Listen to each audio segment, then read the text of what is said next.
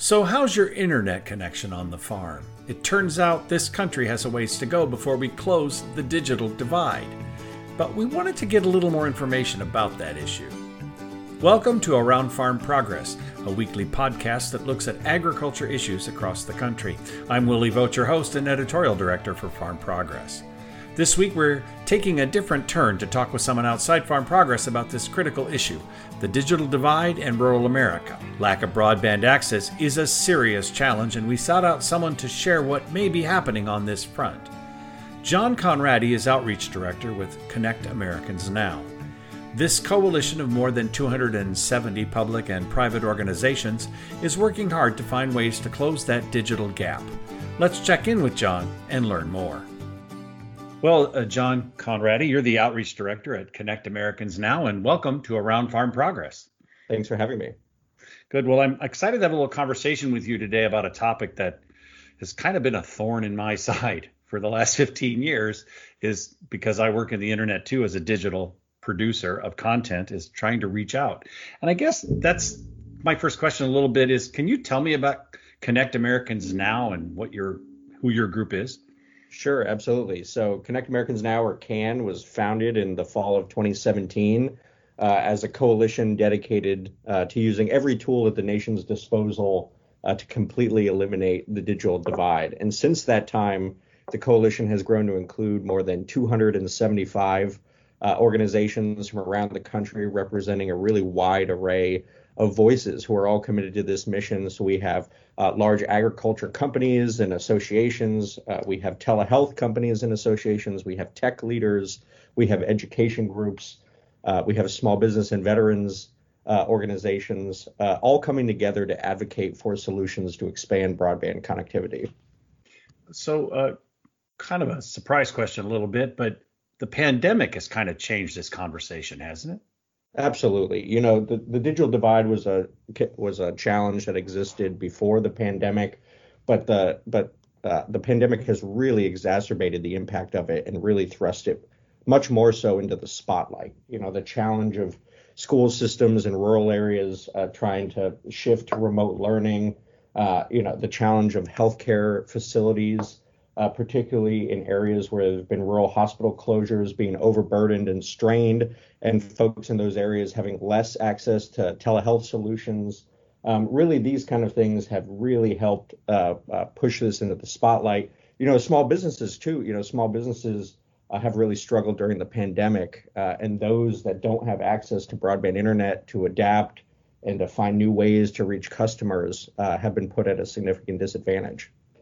So how does your organization think we can solve this? What are the tools or the tactics we might be able to use?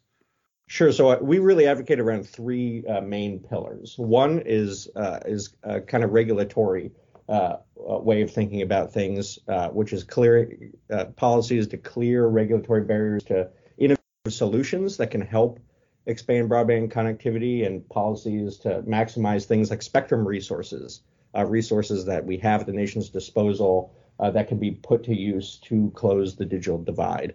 The second area is around broadband mapping, is making sure that we actually know the scale and location of the challenge in order to then tackle it. There's widespread bipartisan agreement that the current way that we measure the digital divide underestimates the scale of the problem.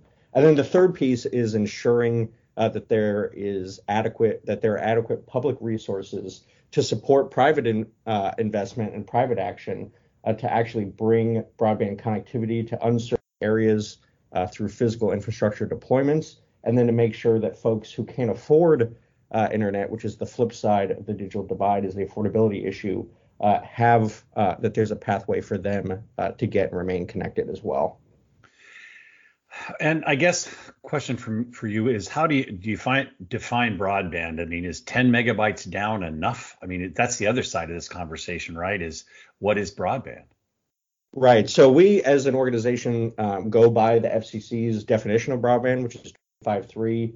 Obviously, down the line, there needs to be a future-proof component of solving the digital divide. You know, if we get someone access to internet today, and then 5G is is beginning to be rolled out in suburban and urban areas, there's still going to be an element of a disparity there. And so that's why, a lot of the technologies, though, that are out there, whether they be fiber or they be wireless technologies like TV white space or others, really have the potential or are already there to go well beyond 25.3. But in terms of getting folks connected today, the folks who have access to nothing or who have access to less than true broadband speeds, they can't wait 5 years to get there. And so we advocate for getting them access to the current broadband definition as quickly as possible. Right, and that makes the most sense. And I think one thing your group and the organization pushes for is kind of an ecumenical answer. Don't prescribe the approach, but open the doors to any approach. Is that right? That's exactly right. We've seen, particularly the FCC, there are several federal programs designed to expand broadband connectivity, mostly at USDA and the FCC. And we've seen the FCC be particularly effective through the CAF 1 and 2 auctions, and now the what's called the RDOF, the Rural Digital Opportunity Fund, conduct reverse auctions, which allow companies to come in with their own approach, with their own technologies and knowledge of certain markets, and say this is how we do it, and for this amount. And we've seen that result in a fairly effective use of public dollars to expand connectivity. Without saying it's got to be all fiber, it's got to be all this technology, it needs to be this kind of mix. It's just encouraging the private market to do it with the support of public resources.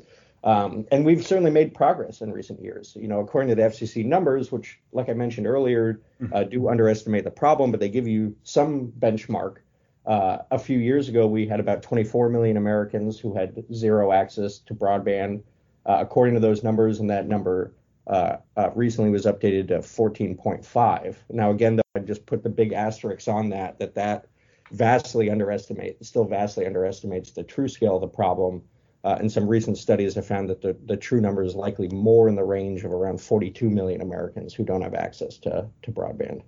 Well, that's one of the challenges, right? We've passed a law to improve the map, but we haven't funded it. That's exactly right. We had this bipartisan collaboration.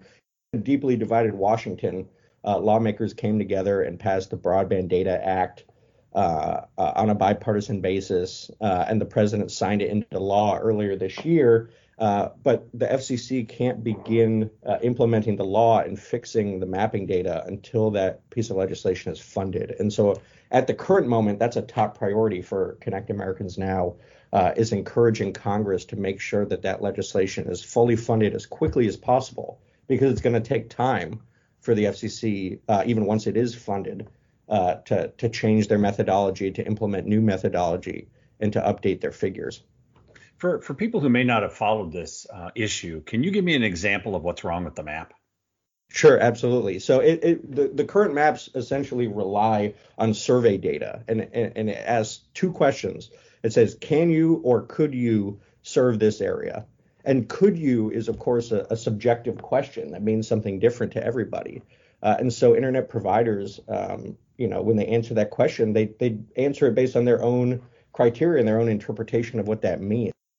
And also the measurements are based around census blocks, which in rural areas in particular can be hundreds of square miles. And so an internet provider might say, well, theoretically, we could serve into this census block, and it might be one corner of a census block, and we might have dozens of miles away entire communities that are completely unserved, but under the current methodology, then that entire block gets counted as covered. And so that's how you get this real disparity in terms of the number of Americans that the FCC says definitively this is how many don't have access versus what other studies have found.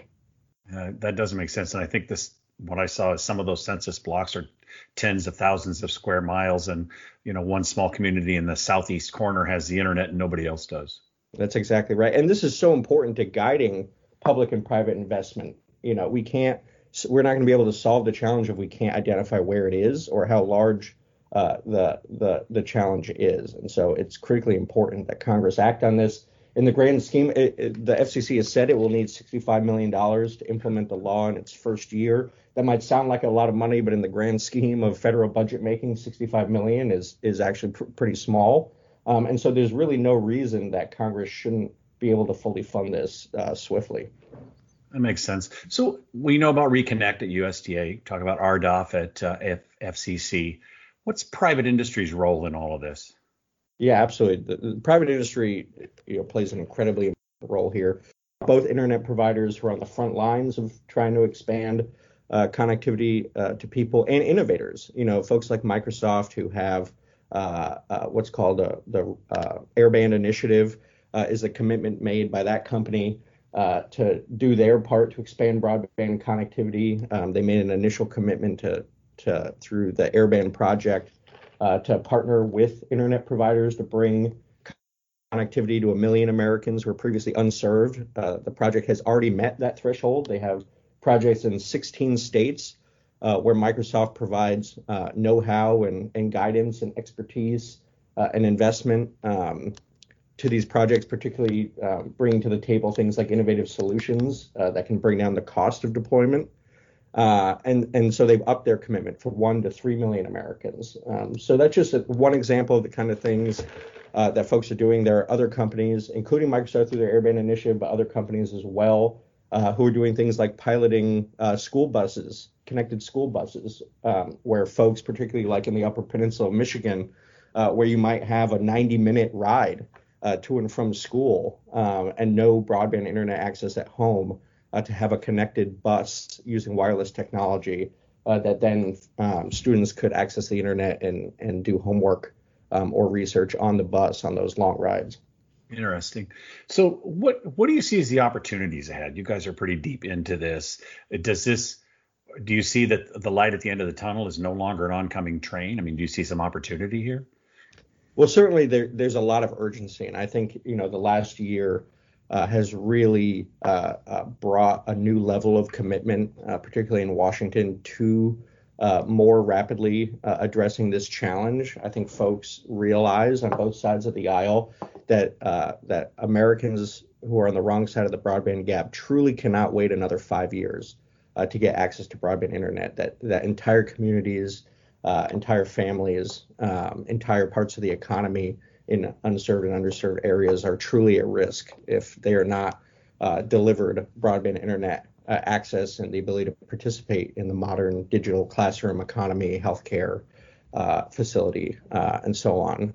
And so I think, going into next year, obviously we're going to have a new political landscape in Washington. One of the very top of the list items that's talked about as having the potential for bipartisan collaboration is infrastructure. And so our hope that going into the next year, that there will be a real serious collaboration and commitment to doing an infrastructure package that includes significant funding for broadband to completely eliminate the digital divide. Yeah, I think the phrase infrastructure has changed in the last 20 years. 20 years ago, when you talked about a infrastructure project, it was roads and bridges. Today, they're digital roads and bridges. That's right. I mean, and to participate in the 21st century economy, it's just become essential to have access to broadband internet. We've gone out and visited places that either are unserved or that recently got connectivity. I was about a year ago in Garrett County, Maryland, which is on the very western extremity of Maryland in the foothills of the Appalachian Mountains. And that community had zero internet access essentially up until about a year or 2 years ago when they started to get some access. And you just heard amazing stories about the transformation that it brought to the community. I talked to a dairy farmer who said he was able to save his 4th generation farm because he was able to convert his dairy business into a gourmet cheese business, and he markets his cheese online around the globe. I talked to a math teacher who within a year, that they actually were one of the, most schools in the country have been connected, but they were one of the rare schools where the actual school itself still hadn't had connectivity until recently. And within a year of this middle school getting connectivity, they had their robotics team won a national championship. So these are just the kind of things that are so essential for rural America indications of how essential it is that they get connectivity. Well, and I think it's for the health of rural America. We talk about farms, but the health of those small towns. If they have connectivity, they can operate in different ways than they could have just 5 or 10 years ago. Absolutely.